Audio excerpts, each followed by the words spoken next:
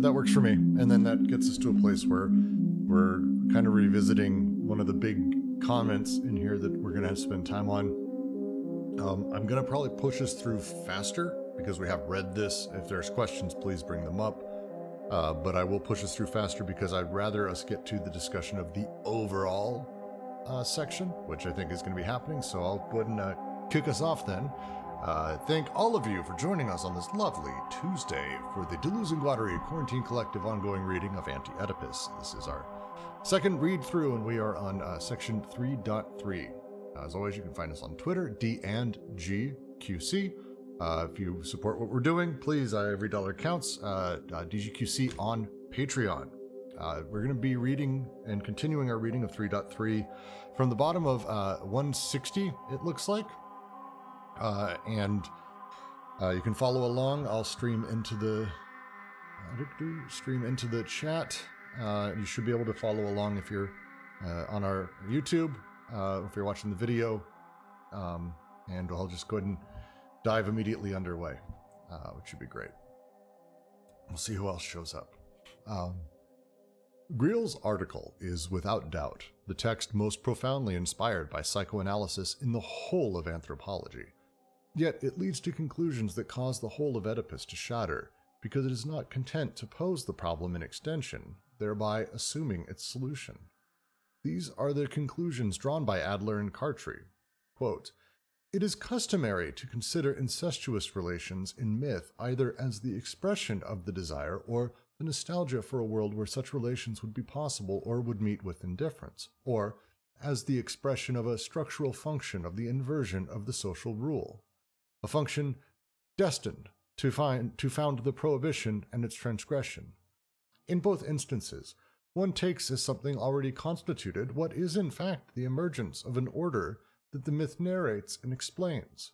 In other words, one reasons as if the myth placed on the stage persons defined as father, mother, brother, and sister, whereas these roles belong to the order constituted by the prohibition. Incest does not exist. Incest is pure limit. Provided that two false beliefs concerning the limit are avoided, one that makes the limit a matrix or an origin, as though the prohibition proved that the thing was first desired as such, another that makes the limit a structural function, as though the supposedly fundamental relationship between desire and law were manifested in transgression.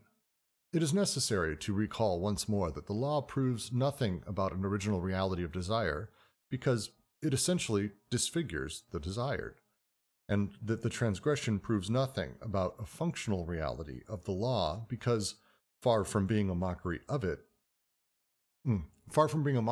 the law, it is itself derisory in relation to what the law prohibits in reality, the reason why revolutions have nothing to do with transgressions. In short, the limit is neither a this side of nor a beyond. It is the boundary line between the two. Incest, the slandered shallow stream, always crossed already or not yet crossed. For incest is like this motion, it is impossible, and it is not impossible in the same sense that the real would be impossible, but quite the contrary, in the sense that the symbolic is. I didn't re-listen to where we left off, so maybe I'm going to give a slightly different analysis this time. But again, I think the underlying thing that he's pointing out here and that they're talking about, he and Guat, is talking through the idea of how incest functions within these, what are, savage prehistory times, whatever it may be. The line that they use from Adler and Cartry that is very particular is the idea that one takes something already constituted, what is in fact the emergence of an order that the myth narrates and explains.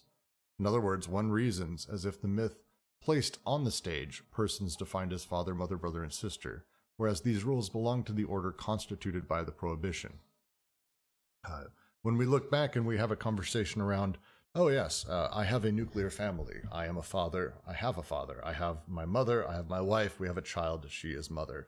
This is our matrix that exists in our lovely, in Freud Victorian time or today in Capital. The matrix that this is, we look back and go, oh, well, and, they also didn't fuck because of the incest prohibition, and they really wanted to, but we start with the idea that they have a thing like mother, father, brother, sister, because that's our coordination, and it's not necessarily the case. In fact, it's not the case, and that's kind of their point here is the myth placed on the stage these persons, because the roles belong to the prohibition itself, not necessarily to the realities of the ground in the reality of life and lived experience of these people.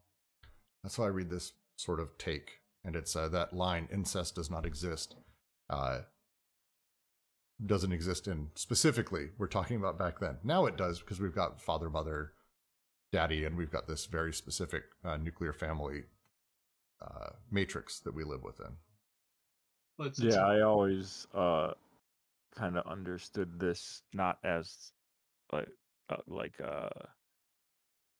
the physical act of a child having sex with their mother as not existing or being impossible, but rather that, like, due to the way people take up social positions within this kind of society, that like somebody couldn't both occupy the position of like desired beloved and mother. Like you couldn't have like the same person wouldn't fill both positions, so like you couldn't be committing incest in this form of like the conceptualization of it. Yeah, and the thing that they mentioned very specifically is the way that laws don't show us what desire is, but instead they pervert desire. They bend it to its own will, because law, as one of the paralogisms, if we jump back to the discussion we had on the 5 paralogisms and a lot of things inside of the specifically the second chapter of the book, the idea of a law showing what desire wants. It's actually what happens is the desire is presented with this falsified image of what it wants in the act of prohibiting it, and then becomes trapped. I think it's the first paralogism, the double bind displacement, because people discover what they desire at the same time they discover they can't have it. But it's a semiotic system of representation that's doing this, that's sort of impeding the natural flows of desire, and it messes with things. It's a really sort of, yeah, it's a really important nugget. I keep going back over. It's a really important nugget, the way that representation plays here. Yeah. This is also territorialization and codification, though, right? Because what's being established here is not incest as a kind of entity or being, right? But we're talking about distributions and functionalities. The section opening up with Newman, right? So with incest not existing, but instead providing a pure limit, right? We're seeing how this is one, how it's not an Oedipal problem, like we're saying, but the way the roles are distributed and the function of the functions that are enabled by affiliation and alliance create and provide a limit, right? So incest isn't the condition for affiliation and alliance, right? But it does provide a sort of, like you were saying, a bending of desire, right? A kind of conditioning of desire in sort of maybe a more Pavlovian sense. That's not exactly right, but anyways, yeah. Right, so incest doesn't precede desire, doesn't precede or provide the condition for the system, but instead this this territorialization in the primitive actually creates its own limit, right? And we're going to see this point get hammered home in the following two soci, the way limits are created and also later on displaced. Completely. And to Boskerd's point, makes me wonder, Boskerd says, it makes me wonder if there was some pre-limit artifact of prohibition, kind of like how certain instinctual repulsions exist prior to their societal edification or obfuscation. a lot of this that they're talking through here, and I'm going to go back to Bataille. We're doing a Bataille reading on Sundays. I've been hooked into leading. But we're reading erotism, where Bataille's actually literally going over these instinctual repulsions and taboos, and the nature of taboos around death, sex, reproduction, and all of that, and how that gets sort of taught into us. And I think it would be really interesting to have a conversation around what prelimit taboos that there are that exist that aren't societally placed on us, or that aren't the result of a law we've set or a representation that has been repressed. Repressing representation that's introduced, I suppose, is how they would say it in AO. It'd be interesting to have that conversation, for sure. To continue the next paragraph. But what does it mean to say that incest is impossible? Isn't it possible to go to bed with one's sister or mother? And how do we dispense with the old argument? It must be possible, since it is prohibited. The problem lies elsewhere. The possibility of incest would require both persons and names: son, sister, mother, brother, father. Now, in the incestuous act, we can have persons at our disposal, but they lose their names inasmuch as these names are inseparable from the prohibition that prescribes them as partners, or else the names subsist and designate nothing more than prepersonal intensive states. It could just as well extend to other person, as when one calls his legitimate wife Mama, or one's sister his wife.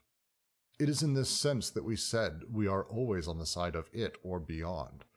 Our mothers and our sisters melt in our arms. Their names slide on their persons like a stamp that is too wet. This is because one can never enjoy the person and the name at the same time. Yet, this would be the condition for incest.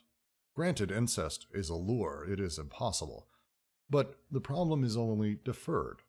Is that not the nature of desire, that one desires the impossible? At least, in this instance, the platitude is not even true. We are reminded how illegitimate it is to conclude from the prohibition anything regarding the nature of what is prohibited, for the prohibition proceeds by dishonoring the guilty, that is to say, by inducing a disfigured or displaced image of the thing that is really prohibited or desired. Indeed, this is how social repression prolongs itself by means of a psychic repression without which it would have no grip on desire. What is desired is the intense germinal or germinative flow, where one would look in vain for persons or even functions discernible as father, mother, son, sister, etc., since these names only designate intensive variations on the full body of the earth determined as the germen.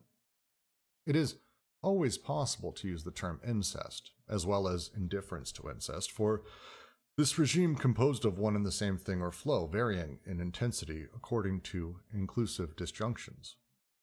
But that is precisely the problem. One cannot confound incest, as it would be in this intensive non-personal regime that would institute it, with incest as represented in extension in the state that prohibits it, and that defines it as a transgression against persons.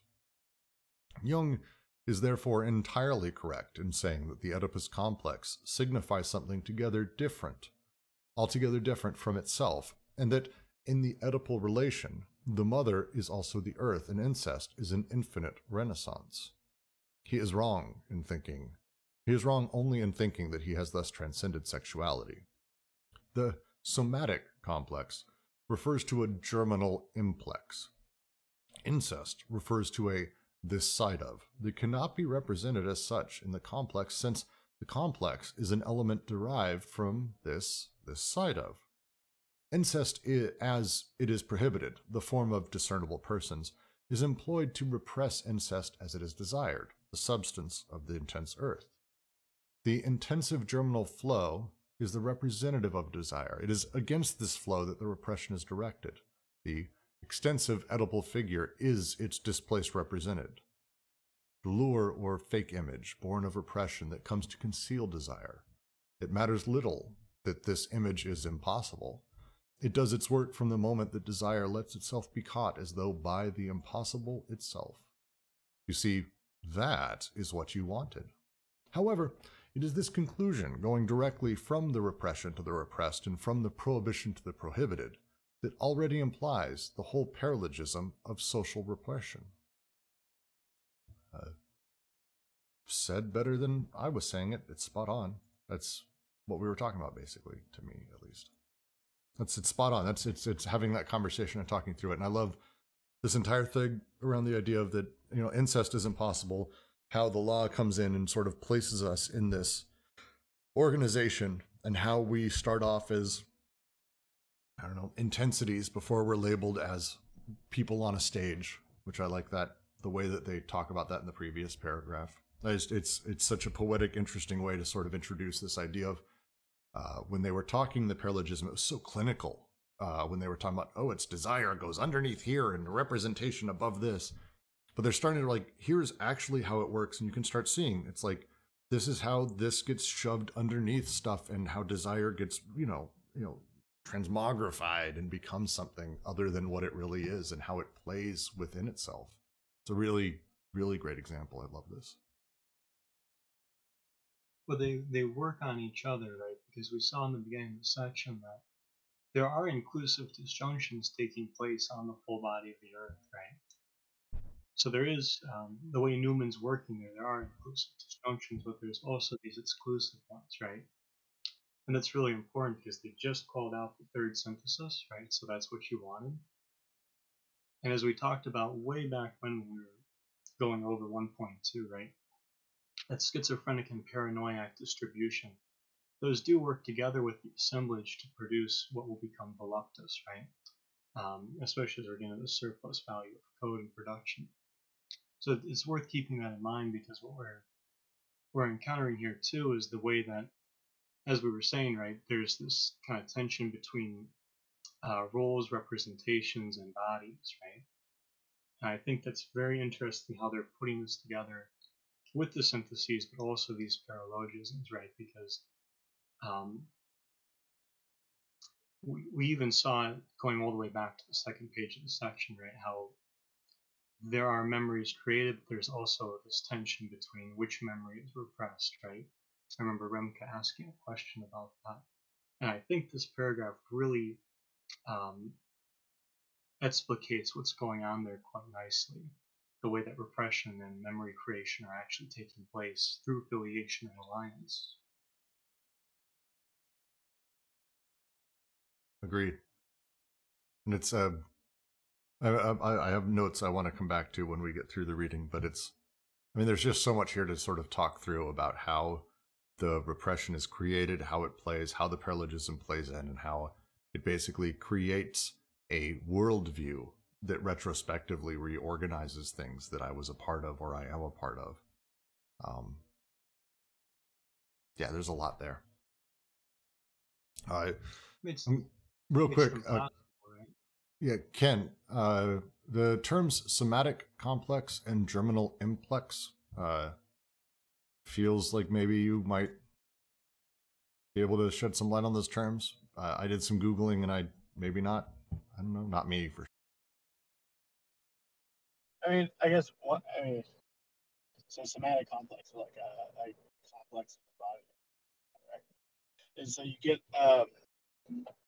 so psychoanalysis believes they start noticing that with Freud, but really it starts getting laid into by Klein, that there's this fantasy or whatever of a fragmented body in schizophrenia, and then that sort of the sensation that your body's just going to fall apart. So maybe that's what they're talking about there, but I don't know.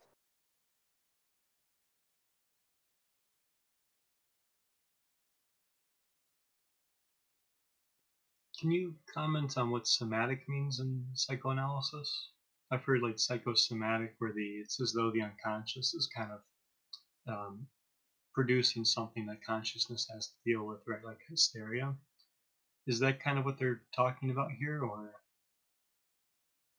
Yeah, so it would be the body, right? Soma is somatic. I haven't, run into it where it's like some sort of foundational concept using the word somatic, though. But yeah, it'd be the body, so it'd be sensation, or like the reel of the body where signifiers get written onto it, stuff like that. So, Erogenous zone. so specifically for Freud, because I think this is a reference to Freud, they seem like it's hard to tell because there's a lot of different people who've used these terms particularly in a few different ways. So from what I was able to tell, the idea of a somatic complex, perhaps somatic symptoms are, as you said, of the body, but it's the experience physically. You might call them the emotion specifically itself, not the result of it, but like the anxiety, the depression, the apprehension, the blah blah blah. That's the somatic symptom. And so the somatic complex here, the complex signifies something altogether different from itself, blah blah blah, referring to a germinal implex. This is, by the way, these words aren't used anywhere else, and I can't find them literally in any literature, period. So maybe we're diving too deep into shit we shouldn't, but I'm going to do it anyway. The only thing I can think for germinal implex, and the implication here is the idea of an implex is the the implex is when you look at a genealogical tree, like an ancestral tree or a tree of biological life. The implex is the common ancestor. This is the term. This is what it's used for. So the implex is not just the ancestor; it's the coefficient of the differences between ancestors. Ojot, yeah. If anyone can help figure this out, because they don't use these phrases simply, but they also don't throw them in like purely for the shit of it. It feels like there's more to be said here, and I spent some time, and I literally could find no one's done analysis on this that I can find. It's not in any of the secondary literature. Google doesn't turn anything on germinal implex. The phrase germinal implex and somatic complex.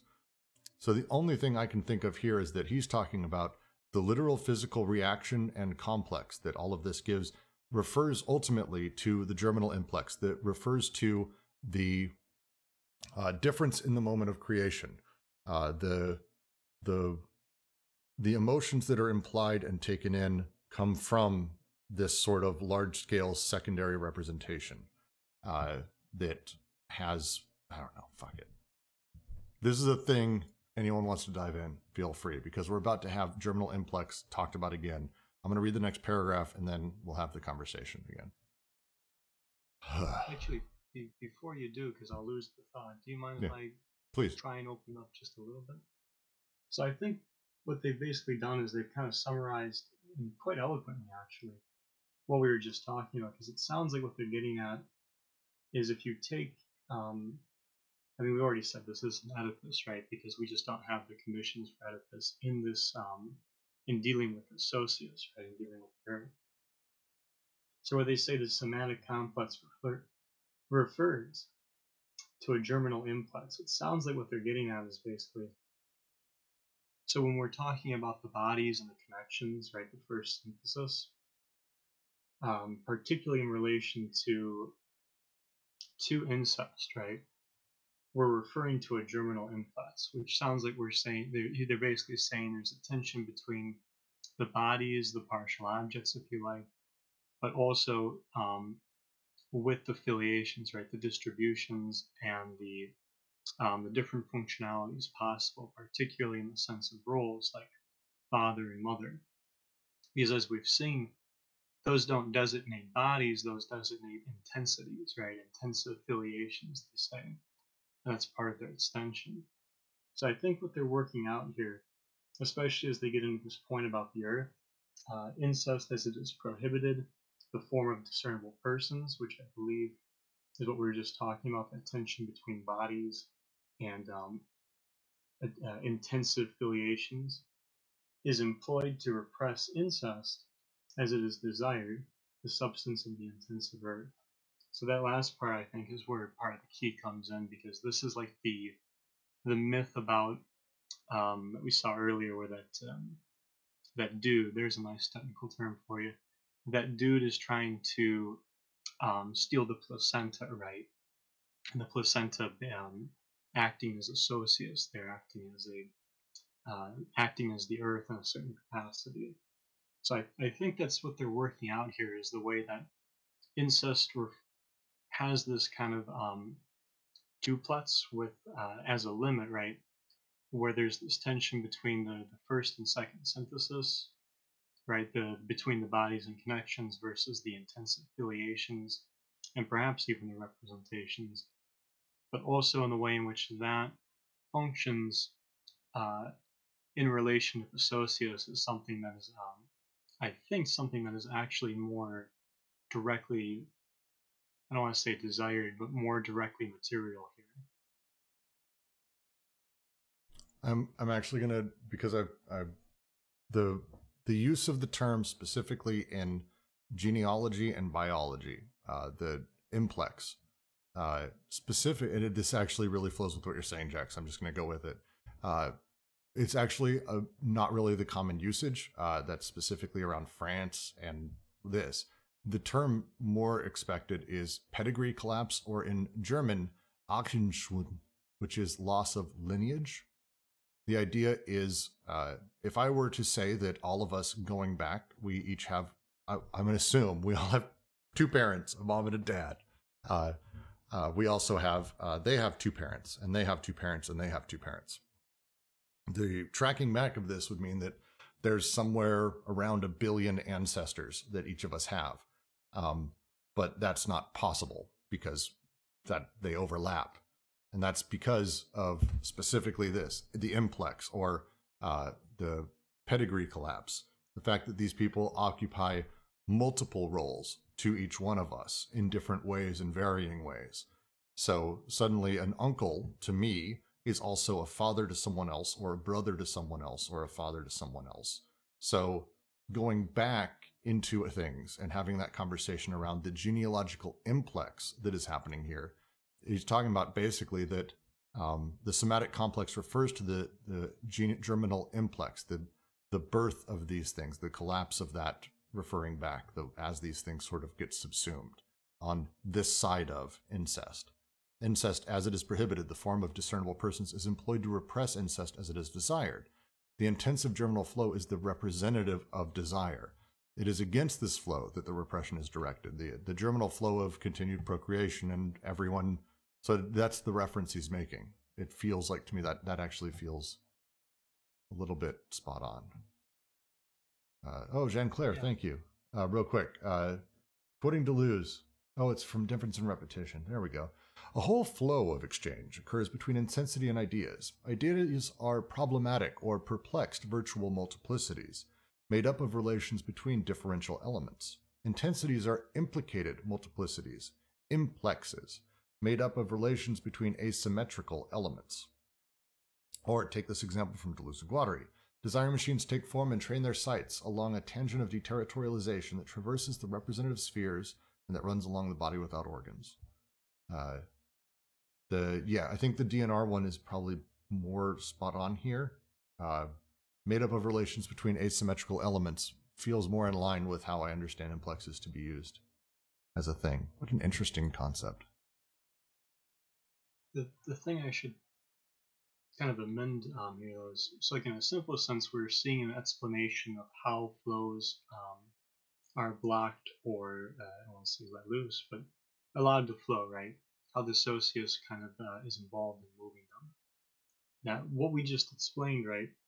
We're about to see some criticism take place. So this next bit of the section is going to go more directly into. I don't think I did a good job of distinguishing between the criticism and what Deleuze and Guattari think, but there will be a criticism following this, right? Yeah, let me jump through the next paragraph.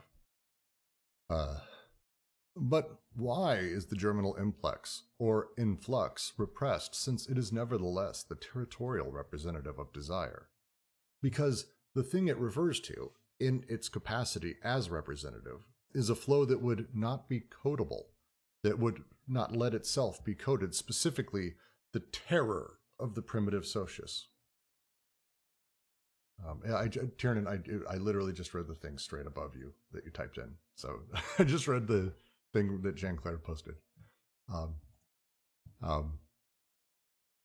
So it's fine. You're good. No chain could be detached. Nothing could be selected. Nothing would pass from filiation to descent, but descent would be perpetually reduced to filiation in the act of re-engendering oneself. The signifying chain would not form any code. It would only emit ambiguous signs and be perpetually eroded by its own energetic support. What would flow on the full body of the earth would be as unfettered as the non-coded flows that shift and slide on the desert of a body without organs. For it is less a question of abundance or scarcity, of a spring or the exhaustion of a spring, even the drying up of a spring is a flow, than of what is codable or non-codable. The germinal flow is such that it amounts to the same to say that everything would pass or flow with it, or, on the contrary, that everything would be blocked. For the flows to be codable, their energy must allow itself to be quantified and qualified. It is necessary that selections from the flows be made in relation to detachments from the chain. Something must pass through, but something must also be blocked, and something must block and cause to pass through. Now, this is possible only in the system in extension that renders persons discernible, that makes a determinate use of signs, an exclusive use of the disjunctive synthesis, and a conjugal use of the connective synthesis. Such is indeed the meaning of the incest prohibition conceived as the establishment of a physical system in extension.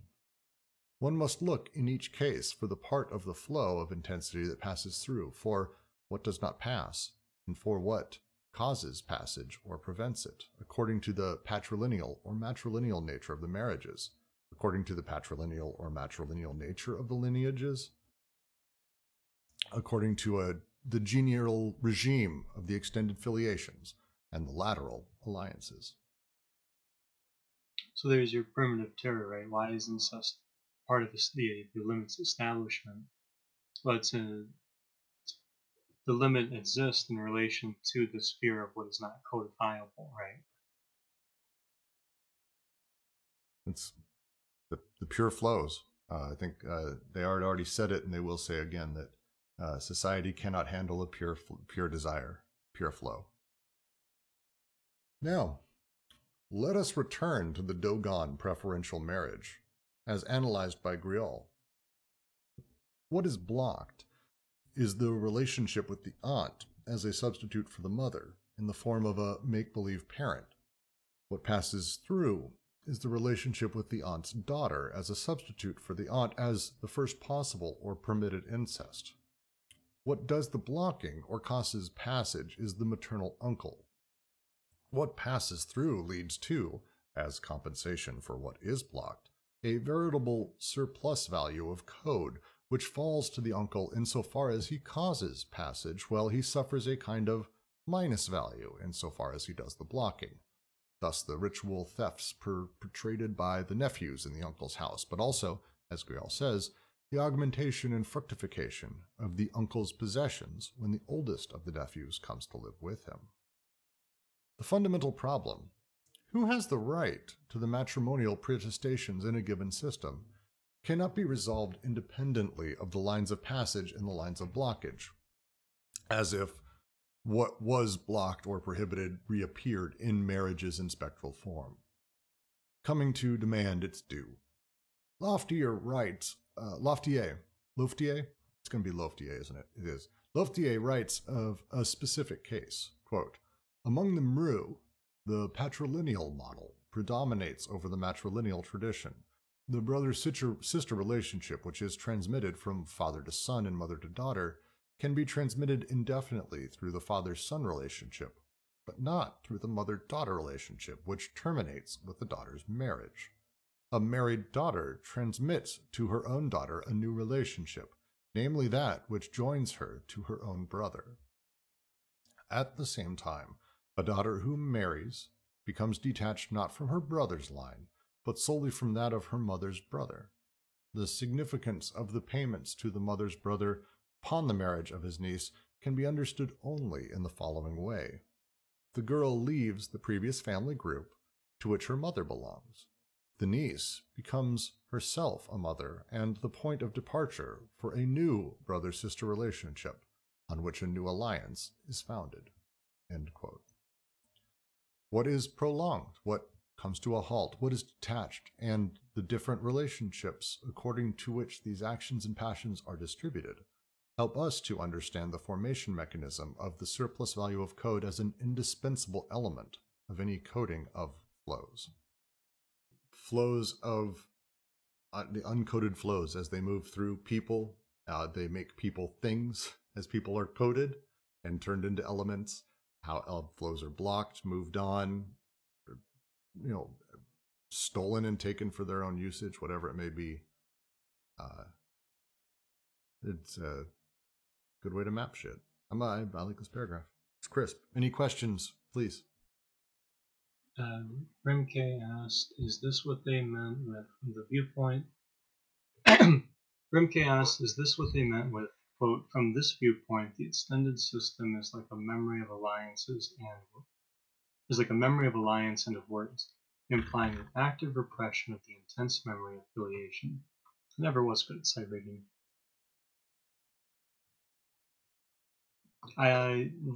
Kind of.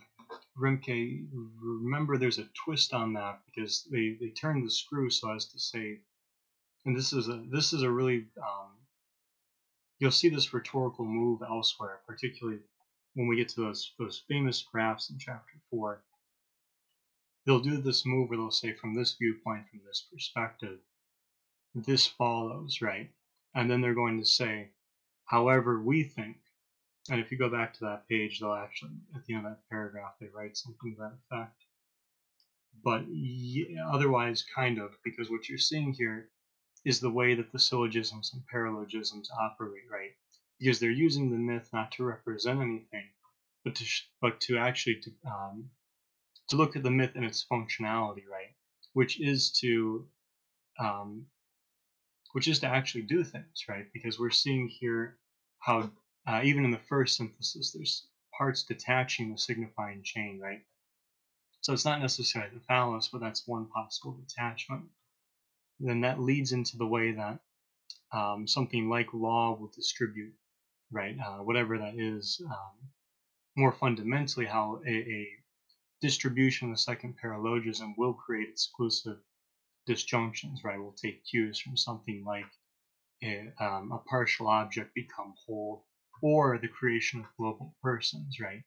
Because one of the major things we're seeing here is that when someone is hunting, they are not a hunter per se, but they are functioning through an intensity of hunting, right? Kind of sounds strange, but the point there is to say it's not a state of being a hunter per se, so much as it is a, I hope this makes it simple, a becoming hunter, right? Where that state of being a hunter is enabled. Shirak asked a question. Is this thing about decoding flows a reference to how one becomes a commodity in a more abstract sense? I mean, it's not a direct reference at that. The use of flows is an old term used sort of in anthropological and ethnological circles to talk about the sort of movement of people and things and stuff, sort of as a simpler sort of the idea of kind of how things move through societies or how things move around them. Coding and decoding them, here specifically, I think their reference is to, and tell me if I'm wrong on this, because this is actually really great. We've never actually talked through literally what a flow is. Their reference here is essentially desire. That desire is the flow, the Newman libido, whatever you want to call sort of that base layer of desire and the stuff that's pushing into it. That is the reference here. And so the idea of decoding that is sort of like pure flows, like unused, just purely not slowed down going desire, which is whatever it is. the coding everything is turning that pure desire, the mechanics behind it, the movement of it, what is happening, and calling it a thing, and setting that up. I mean, are these flows mediated like at every step of the way, or whenever we say pure flows, do we mean like completely unmediated flows of desire? To me, that's the difference between coded and decoded, or uncoded. Is it mediated or unmediated? Maybe. I think I would be, in my brain, I could probably use those fairly interchangeably, and maybe it's stupid that I say that. But we're talking about like the just flows of desire as a thing, just out it goes. But then like every step of the way it is mediated. Immediately the first step is it's produced, off it goes. Well, then we have disconnection, and we have slicing off, creating of the BWO, and as it goes, we also have that energy turn into Newman, and suddenly, hi, here I am, I'm a subject. But then, like, desire doesn't stop there. It's just that's kind of that intersection, and now all of those subjects and Newman are interplaying, and we have the second regime, which is the social structures and the desiring machines and social machines that make that up. But the flows are just flowing, and it's there's wonderful artwork you can see where people have made through water pressure. They make these massive, or wind pressure, these massive sculptures move, and it's kind of amazing. And that kind of thing is what I'm picturing they see as essentially the base layer of everything at the very tiniest level. And it's every step of that is coding, or all of that. Decoded would be if we just had a release valve at some point that the water just shot out and didn't do anything. Mm-hmm. As a body, is it possible to experience a pure flow? I mean, maybe that's too abstract of a question, but I would say no as a body, but also yes, not as a body. I mean, I don't know. There's a whole thing there. I've read a couple different books on such a thing, and it's a really interesting conversation, I think. But specifically here, like we're talking about, again, they're talking about how desire flows and how flows work through these societies. And they're saying, like, look where the desire is blocked. Look where desire happens. Look how it's coded and how it's reassigned and how it's put into this place or that place. You have the in the Meru, and they use the example from Loftier.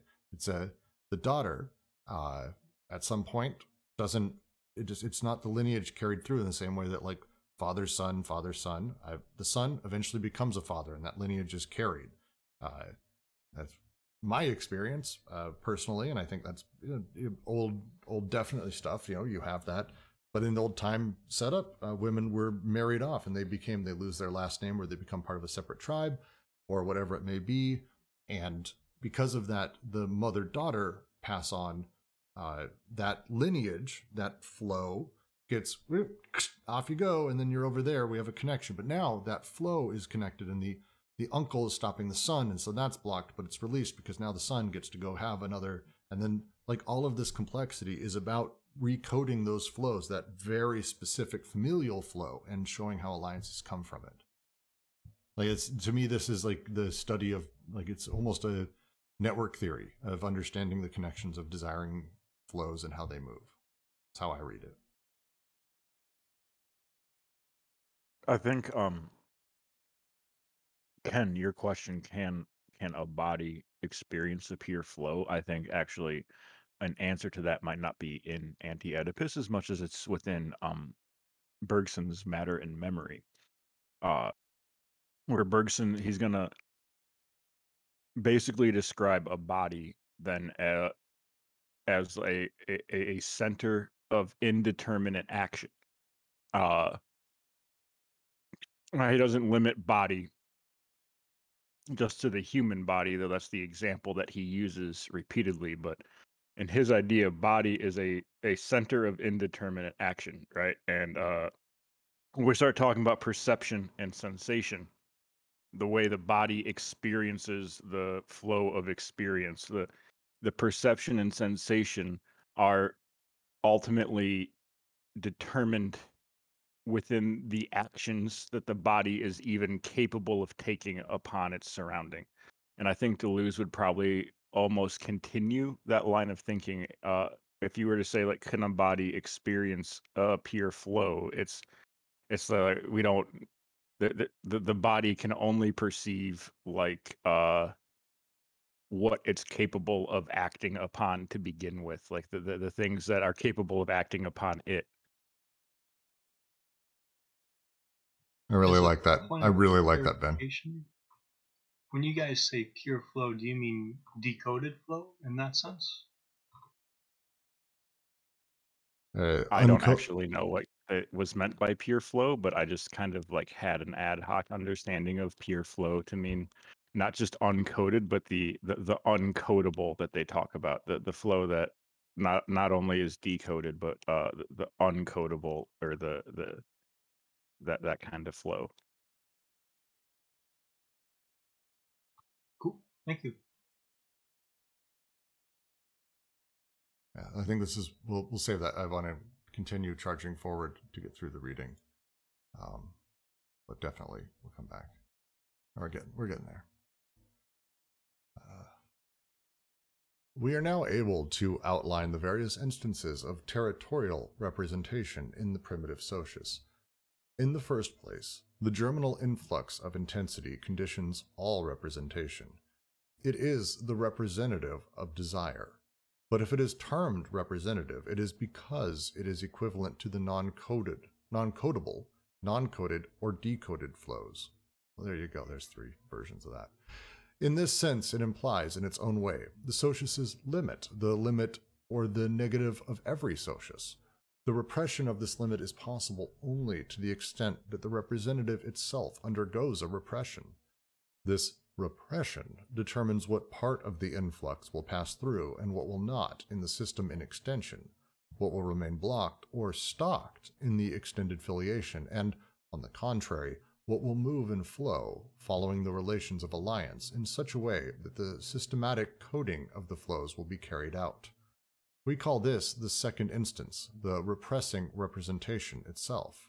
Alliance, since the affiliations become extended only in terms of lateral alliances that measure their variable segments, whence the importance of these local lines that Leach has identified, in which 2x2 organize the alliances and arrange machines, the marriages.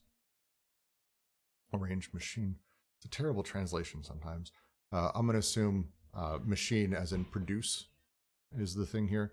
So I'm going to restate that sentence. Whence the importance of these local lines that Leach has identified, in which 2x2 organize the alliances and produce the marriages.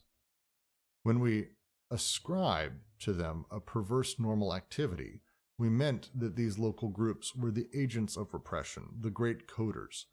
Wherever men meet and assemble to take wives for themselves, to negotiate for them, to share them, etc., one recognizes the perverse tie of a primary homosexuality between local groups, between brothers-in-law, co-husbands, childhood partners. It's an awkward translation, for sure. It's also a good line. Anyone want to explain it to me? Jack, go for it.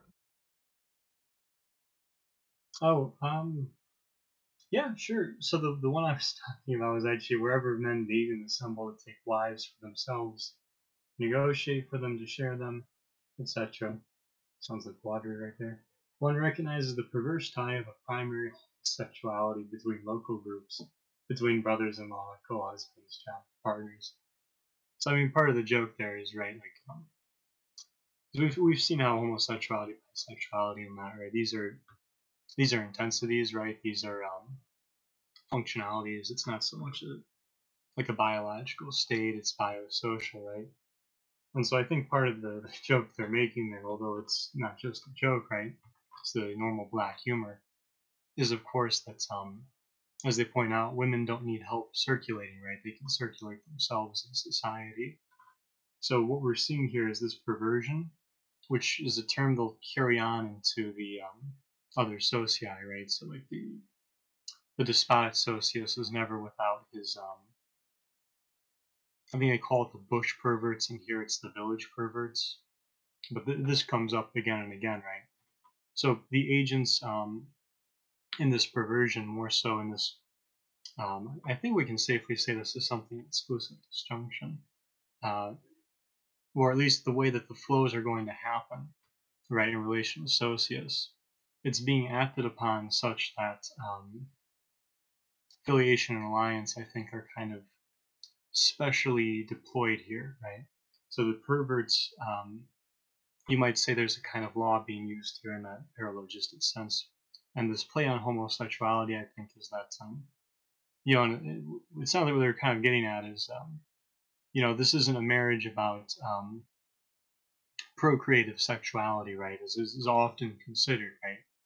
So, right, one of the standard ways of looking at marriage is not only something like power as a noun, but this ability to reproduce and have children, typically men. Deleuze and Guattari are saying it's not exactly like that, right? Because in a way, it's more about this alliant and affiliated feature, especially where the alliant, this intensive usage, is one where the people doing the negotiations are actually produced as one sort of this play on homosexuality, right? So it's kind of they're fucking themselves in a sense, right? It's that's a little bit more than that, right? Because it's this point about the homo. So the set being, if we put it into a set, people in a certain positionality, right? Say different uncles all coming together as uncles, if you will, to work in terms of or it could even be uncles, fathers, what have you. The point is, I think what puts them into a single set is the way that they're coming together in relation to this flow's passage and blockage, right? Which isn't something that's purely intentional. This is something that's actually producing them. Any notes or thoughts or questions before we move on to second to last paragraph? So I just want to kind of get kicking through this. All right. Underlining the universal fact that marriage is not an alliance, a transaction between a man and a woman, but an alliance between two families, a transaction between men concerning women, Georges Devereux drew the correct conclusion of a basic homosexual motivation of a group character. Through women, men establish their own connections. Though through the man-woman disjunction, which is always the outcome of filiation, alliance places in connection men from different filiations. The question why a female homosexuality hasn't given rise to Amazon groups capable of negotiating for men perhaps finds its reply in women's affinity with the germinal influx, resulting in the enclosed position of women in the midst of extended filiations, filiation hysteria as opposed to alliance paranoia. Male homosexuality is therefore the representation of alliance that represses the ambiguous signs of intense bisexual filiation.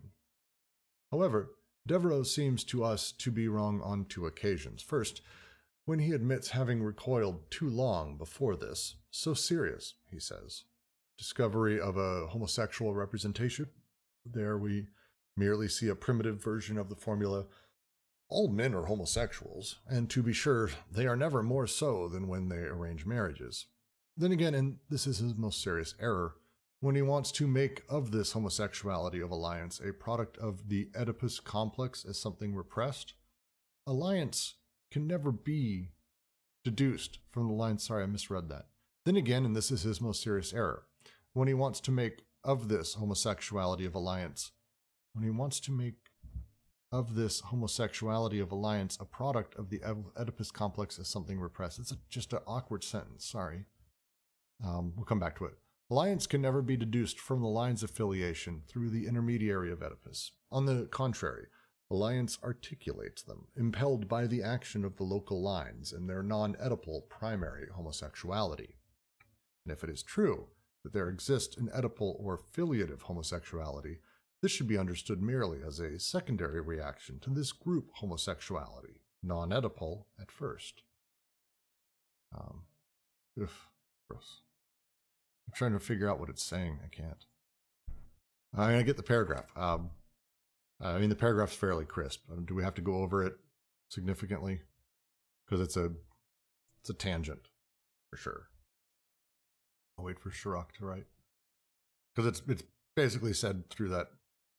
Yeah, it's reject daddy, embrace absurdity. Not far. from it.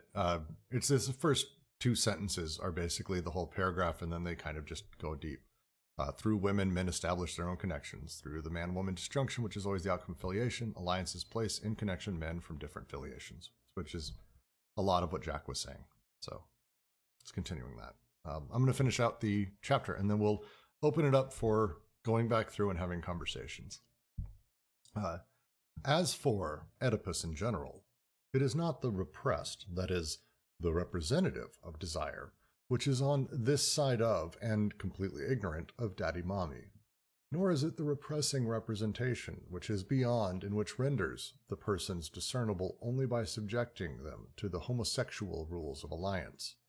Incest is only the retroactive effect of the repressing representation on the repressed representative. The representation disfigures or displaces this representative against which it is directed. It projects onto the representative categories rendered discernible that it has itself established. It applies to the representative terms that did not exist before the alliance organized the positive and the negative into a system of extension. System in extension. The representation reduces the representative to what is blocked in this system. Hence, Oedipus is indeed the limit, but the displaced limit that now passes into the interior of the socius. Oedipus is the baited image with which desire allows itself to be caught. Oh, that's what I wanted. The decoded flows were incest. Then a long story begins, the story of Oedipalization. But to be exact, everything begins in the mind of Laius, the old group homosexuality, the group homosexual, the pervert, who sets a trap for desire. For desire is that too, a trap. Territorial representation comprises these three instances: the repressed representative, the repressing representation, and the displaced representative. It's a lot there, and it's a summary of the entire section, which is wonderful. Let's do it. Questions on this one, and then we'll start moving backwards, and then we'll just fully open it up for questions across 3.3 or anything that we've talked about. One thing I do want to say is the line here, that's what you wanted. The decoded flows were incest. It further confirms that when they talk about flows, they're talking about sort of the flows of desire, the push, the passions, the forward energy that is nomina, whatever. There's a million things. Libido, as they classically say. Rimka starts. Can you, or anyone, explain the difference between repressing representation and repressed representative? Oh my. Do you remember? Go for it, Do you Jack. remember the page where they go into it? I'm going back to look for the definitions they give, because I remember saying I don't think we have enough to really work out with a case in point on these, but it seems like now we can't avoid the question anymore. So I can give a shot to this because and I'm going to be reading from Eugene Holland's. I'll be referencing Holland's work on Anti-Oedipus' Introduction to Schizoanalysis, where he goes through desiring machines and the 5 paralogisms. And it's I don't even know if it's necessarily that they chose the worst words. It's that they happen to have chose a lot of alliteration and words that sound kind of the same, and it just kind of sucks mentally to have this. Like, as far as things go, usually they're very good and poetic, and they do a really good job of things. But like, hey, no, it's the repressing representation, but the repressed representative inside of the repressing representative also. And it's like, what the fuck? What's going on here? Wherever they go through, if you just take one of those words and you kind of hop into like the halfway through chapter 2 or so, it should, and Control F, it should give you where they go into the 3 types. I can't explain it without that passage. I don't have that. That's fine. I got it. In my fingertips. It's fuck. Well, the numbers are all fucked up in my stupid copy.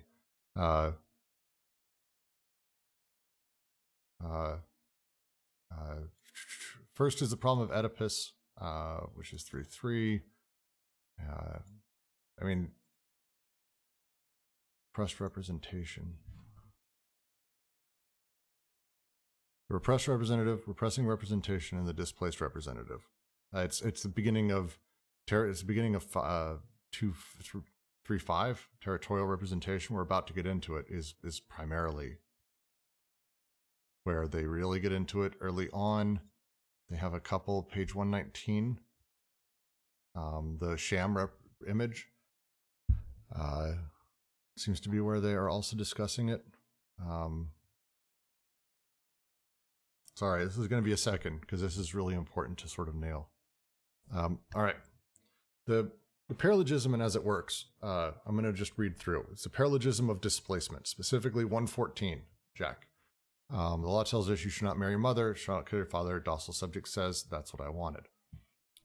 What they call, I'm reading this, what they call, I'll copy and paste it in. What they call the repressing representation is one thing. It is the signifier of the prohibition, incest, the law, Oedipus. This signifier entails or indeed generates a corresponding signified, what Deleuze and Guattari call the displaced representative, by which they mean the distorted image of desire produced by the representation itself. This we refer to as the Oedipus complex, the desire to fuck your mom, the complex of that desire. The referent, however, which Deleuze and Guattari refer to as the repressed representative, is something else altogether. Desire itself, in the form it takes operating beneath the prohibitive system of representation in a given mode of social production. What really gets repressed by the prohibition is thus completely different from the false image of it produced by the prohibition. Desire gets displaced onto an erroneous signified belonging to the prohibitive system of representation rather than desire itself. Far from being repressed by the incest prohibition, Oedipal desire is in fact produced by it, and then gets repressed by it only after the fact. The Oedipus complex, Deleuze and Guattari insist, is a falsified apparent image meant to trap desire. So, to understand this, you have to think of this as a machine, as a program that's written of how desire sort of gets trapped and fucked up. When we have a law, just as a thing, we have a law and a setup. When we have a setup and we're having this conversation, pick a law. Let's go with one that's a little bit more crisp and clear that I've been looking into lately. The old laws against miscegenation, race mixing in the South. It's the same type of thing. You're not allowed to do such a thing. This is forbidden. Now, when someone's young and you introduce to them and say, you're not allowed to do this, you can't, you're a white child, you can't have sex with a black child. Off limits. No. What's happened is desire itself doesn't know what the fuck white and black is. That's no concept. That's not a thing. So, but desire, as it starts sort of going, you have the signifier from the law that places people into the realms of white, black, brown, other races. Miscegenation's an awful thing. I'm using it as an example. Miscegenation's fine. The prohibition's awful. That's a terrible way to phrase it, Brooks. So when you do this, the first thing that happens is someone goes, "Oh, cool. I didn't really think about my relationship with someone in that way. That I am a white person versus a black person. This is the signified, the displaced represented, the distorted image of desire that is placed. Because again, desire doesn't have this. With Oedipus, desire doesn't know mom, sister, dad. Desire's just going and being its thing. And the signifier that comes in goes, hey, we've got incest that is prohibited. Imagine you'd never heard of incest or mom or dad. Like, you're blank slate. If I say, hey, you can't fuck your mom. My mom? Who's that? Oh, I'm the son? Oh, and that's my sister. Oh, and I can't do these things. The matrix that's presented to you in the prohibition, the machine that's presented to you, is the prohibition. And what it does is it makes you go, oh, here are the relations I have to have from my position to these other things. This is the repressing representation. The first thing that happens is it generates a signified, the displaced represented, the distorted image of desire. This is the desire to fuck your mom, the actual Oedipus complex.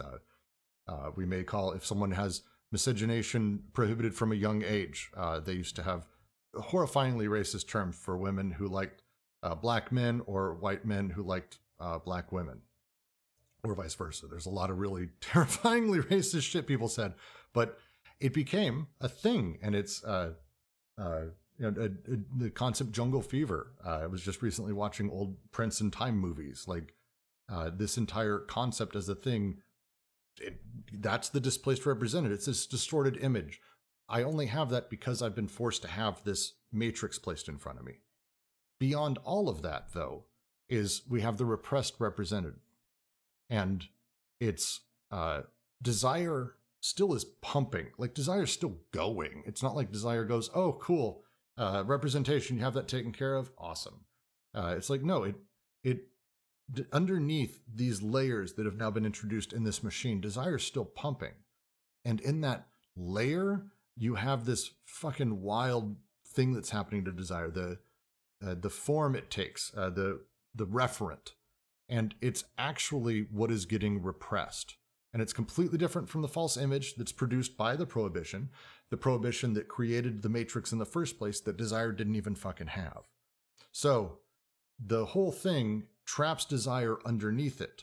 And so there's power there. Like, you don't trap that and have that pressure without pressure fucking building up. It's totally doing that in this prohibitive system, but it's doing it as the repressed representative, as that extra bit. That's my explanation of the three. Using racist terms. Please don't cut that out and just use that against me as a thing. Already done. I also spliced in a bit of you saying size matters not. Yeah.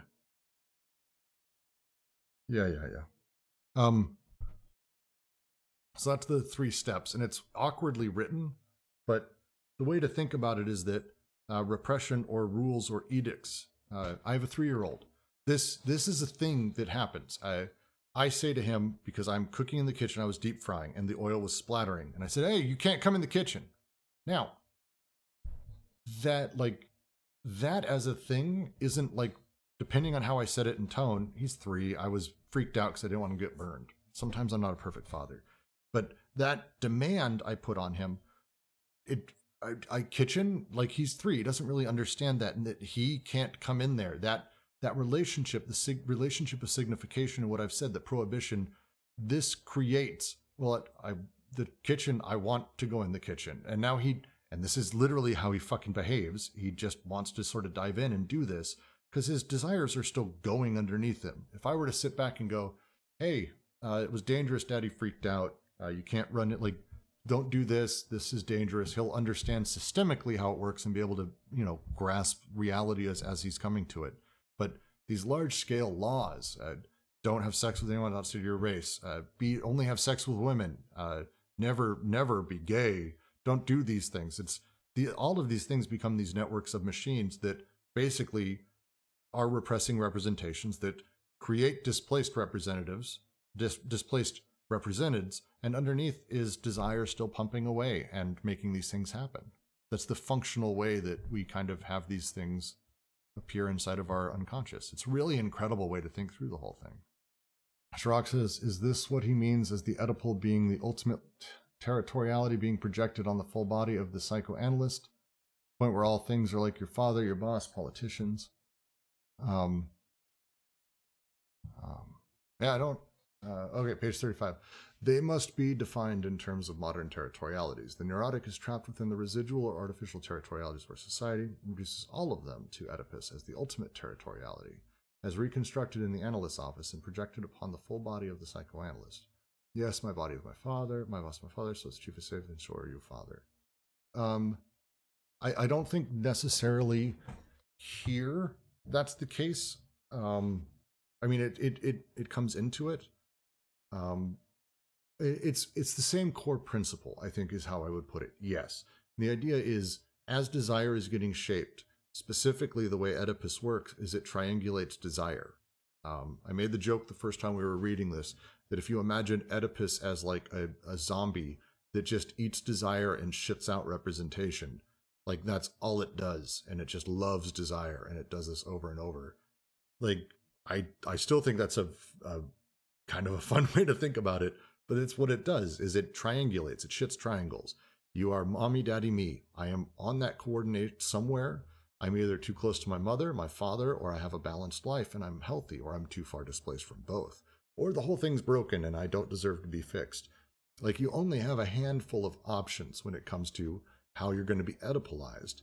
And as such, it just so happens that it pushes the phrasing that allows for overall hierarchical activities, and everyone in charge is my father, which represents the law and is all of these things. So yes, it's similar, slightly different here. The paralogism of displacement does that here for sure, but that's more the prohibition against incest than the way that it sort of plays out. I think that one would probably be more, I want to say, application.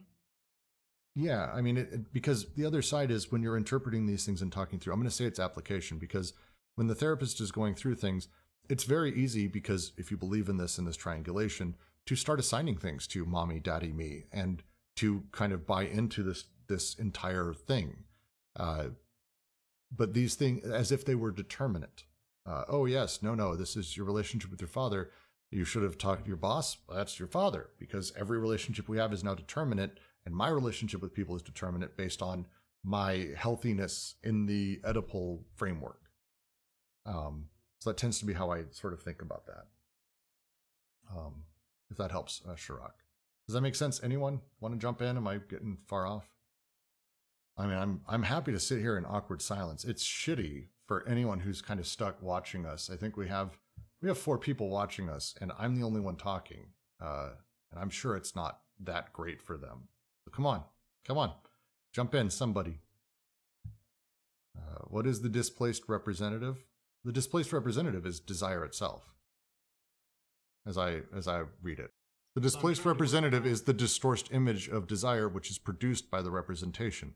The representation comes in with its signs and its machine, and it says, hey, nope, I'm going to step in. It drops itself basically on top of desire.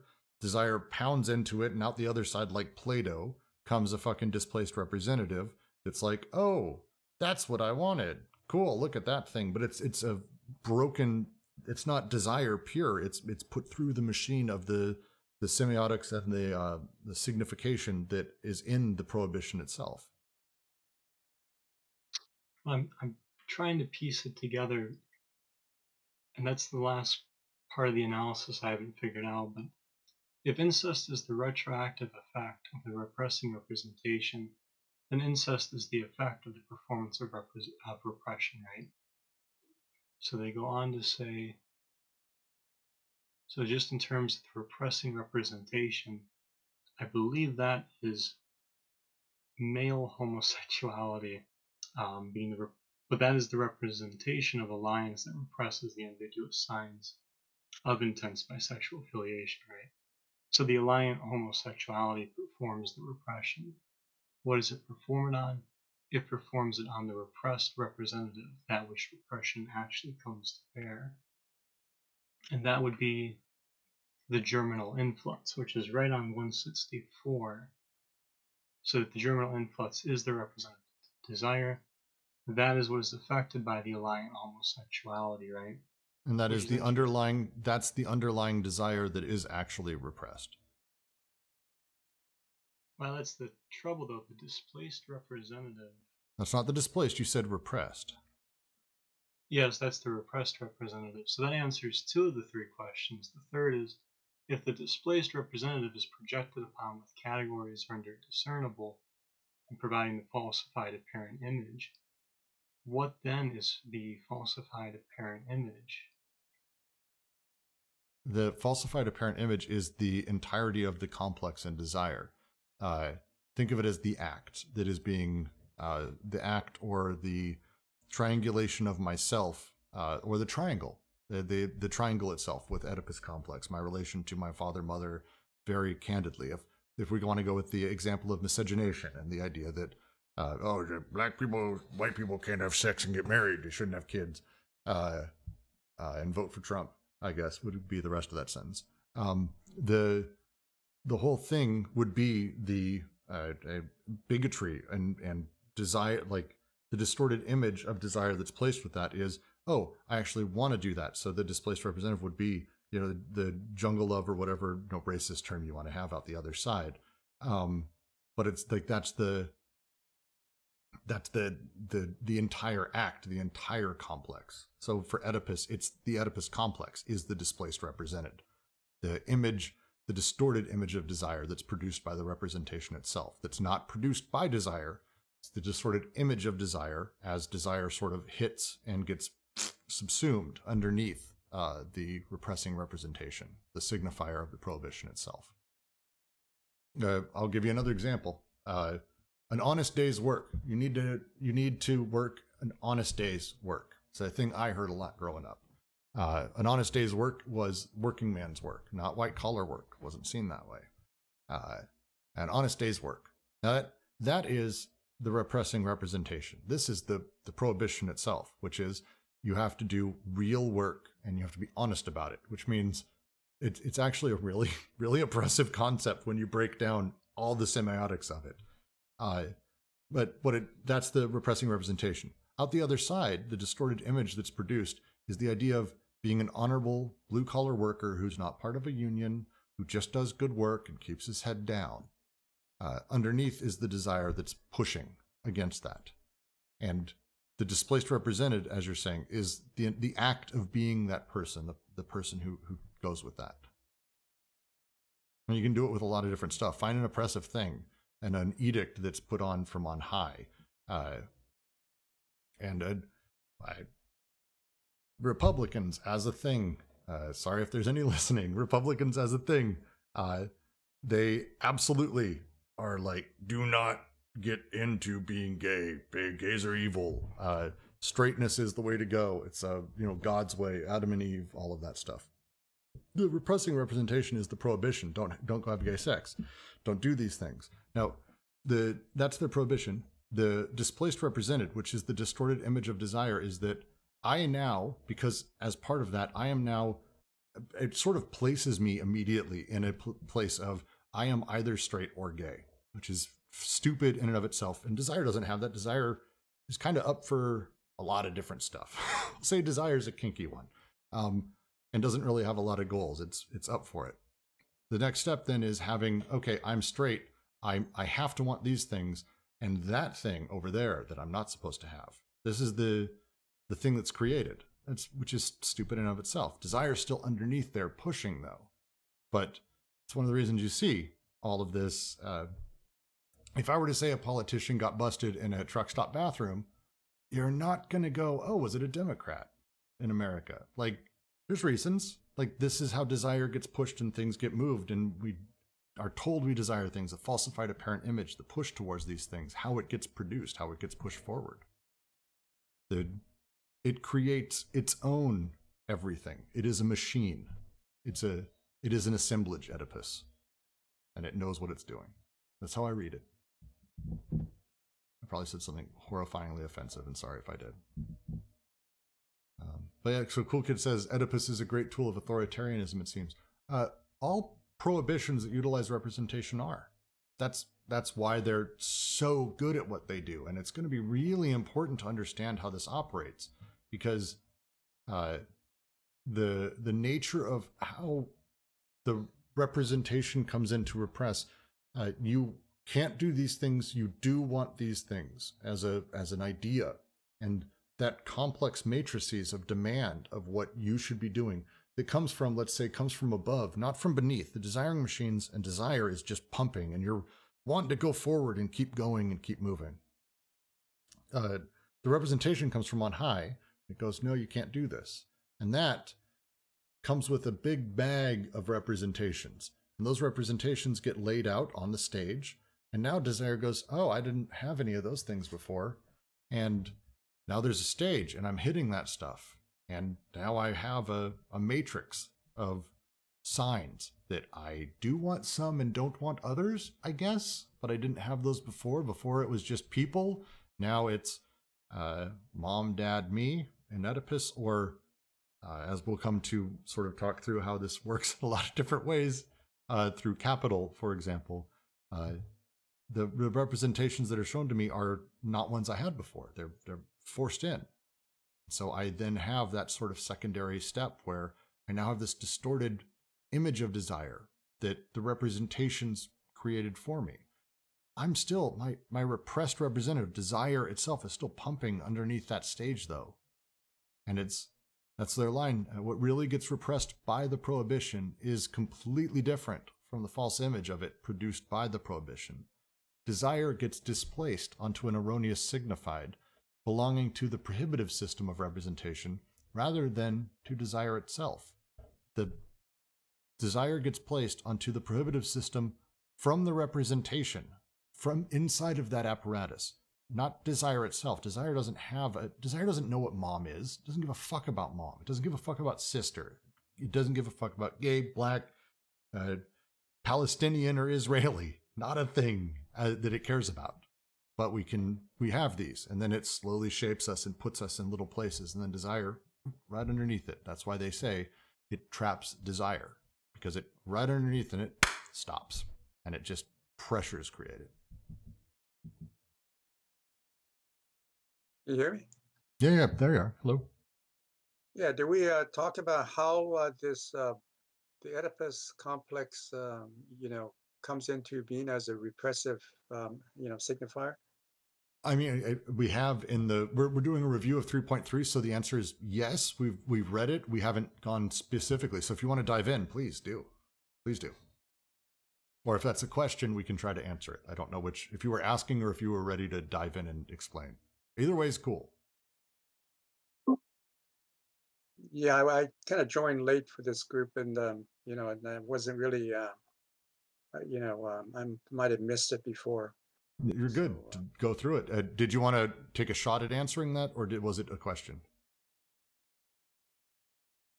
Well, I know that the Oedipus complex, is embedded into the Western culture from all the way back to the Greeks and maybe before, right? But I was trying to get at how it came about and how it was used as this repressive signifier. Oh, so that's the next couple chapters are kind of talking about that genealogy. Here, we're at the place right now where we're talking about the question really raised here that we want to talk through is the Oedipus complex determinate? Is it in the nature of who we are as people to have this, as people, not just Western people born in America, white men, but like, are there Aboriginal people in untouched tribes, and they also have the Oedipus complex, which there were especially, but there still are a lot of people who maybe believe that. So then the question would be, is that determinate, or is this something that we have now and we are now utilizing and placing onto people, and how does it work? How does the complex itself sort of keep itself living and going? Because we can go back and we introduce ourselves to a tribe, we have this conversation, and suddenly it turns out, as we talk to them for long enough about all of these things, hey, look, they're actually completely within the Oedipus complex. They have this incestuous desire because we've talked to them so much and told them they can't. And Deleuze and Guattari's argument is actually, no, if we go back, we can see very cleanly that the nature of we'll call them they say savage, we'll say prehistorical, pre-Greek, whatever it may be, or even during that time, really. The way that the Oedipus complex worked didn't really exist because they didn't really have mom, daughter, son, father, the way that we think of them now, the way certainly Freud thought of them, as he essentially came up with this theory during the onset of the nuclear family in bougie industrial Europe. And he basically, through this sort of experience of what the nuclear family is and how it sort of operated, he drew this line back and he said, oh, this is true for everyone I know. It's got to be true. And as you start talking to people, it's like, oh shit, look, all these people are Oedipus. It's America, it's Europe, and all these people we talk to. And Deleuze and Guattari's argument is like, well, wait, here's the thing. If someone has no Oedipal anything, like, let's just say that there's a person who doesn't have any of the knowledge of mom, daddy, me. They live in these tribal societies. And we go back and we look, and they have examples in the book of ethnologists who've done this and who make these comments. And I say to them, hey, just so you know, one of the worst things that can happen is if you were to commit incest and fuck your own family. It's terrible. And by that I mean, you've got to respect your father. You've got to not fuck your mom. And, this is how it works.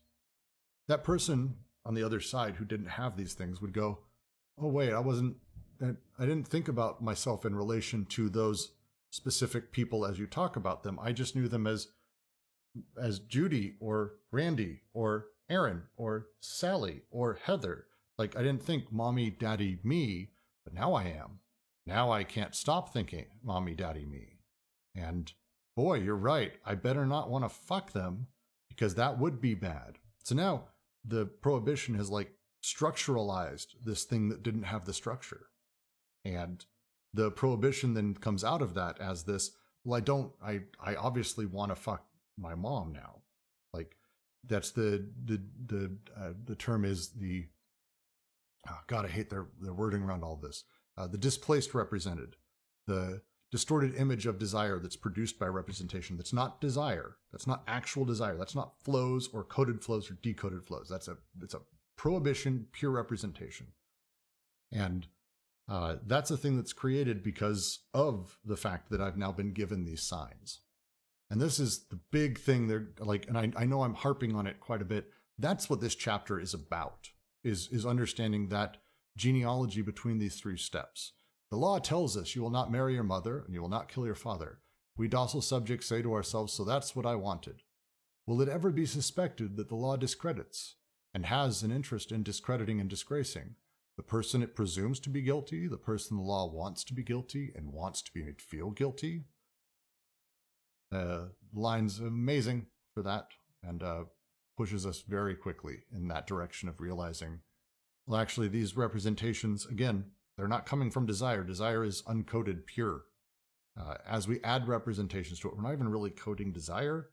We're coding things and we're adding representations, and suddenly things shift in how we handle that. So that's to them, this is the genealogy. How that continues on and how that moves into the body of the despot and Oedipus, I don't want to say sits in the background, but parts of it stick around as a function. Parts of this prohibition change and shift, and suddenly how power is distributed and how these things happen get added and elements break apart. So again, we have to think about, if we think about the primitive machine as a lot of gears and levers and pulleys and all kinds of stuff, the Socius isn't about saying, cool, that one moves back, here's a new machine, and then we wait for the next one, and there's all that stuff. It's like, no, we're adding new tools to that machine, and some of the tools might be an appendix for now, and it may not be useful, but we're going to be moving into another one, and then maybe a few of those other parts will rearrange, and that's kind of the genealogy of universal history that they're starting to drive at, I believe. And I'll stop rambling now. I mean, if anyone has an edge to this, because again, this is just my reading of this, and I'm trying to simplify it. I may be oversimplifying various terms. This happens to me because I tend to try to really just want to drive down to some basic points. If there's anything to add or any further questions on that or edges, don't hesitate. This is intended to be a Q&A. We've got another 10-ish minutes. So it's opening up. If anyone has questions, comments, anything.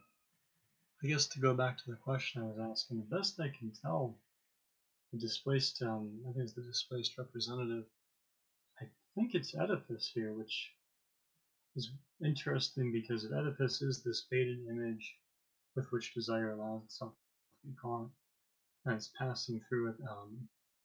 Yes. It's passing through into the interior of the Socius. The interesting thing about that then is that, if I remember correctly, it changes gears in the other Socii, but I guess I was surprised because it seemed like, the first kind of the impulse is to go toward incest as that representative. It appears to be, I think, more fundamentally Oedipus here. But either way, that's really interesting because that means that as we see Oedipus changing roles in relation to representation and oppression, it's interesting to note here then that Oedipus as the displaced representative would work in the primitive socius to provide categories in that as part of the overall displacement, the overall fourth paralogism that would displace desire through the representation of the germinal influx, but also of this homosexual alliance, right? So what's kind of intriguing there then is that because I was wondering, like, are they arguing that women are oppressed here? How is this functioning? But it looks like what they're basically getting at here is this non-coded flows or uncodifiable flows that are represented here, not through Oedipus, but through the germinal influx, right? The germinal influx of intensity that conditions all representations as the representative of desire. This is kind of interesting then, because it sounds like what the socius's relationship here, right? And why something like the placenta would have the function it does in that myth or the Dogon egg. Because it sounds like this is effectively a representation working through, the filiative and the alliant, right? But the filiative in the sense that there would be this point of declension, right? The administrative and the hierarchical, but also the way that the alliance is part of coordinating some of how that happens. It gets at the question that JK's, I think that you're trying to raise, right? Which is why Oedipus? All right, I think everyone's finishing out. Any last notes, questions? Because I'm going to end all this. We'll just keep going.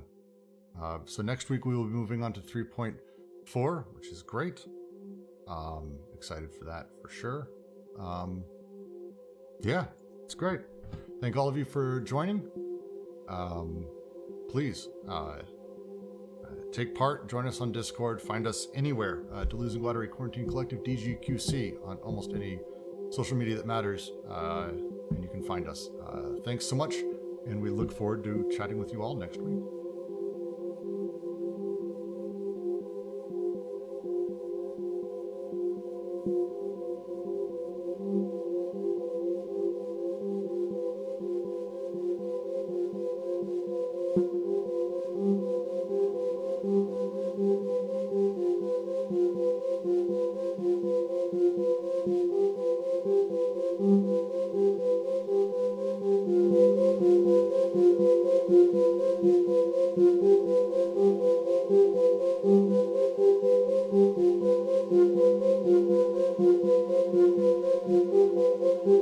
Thank you.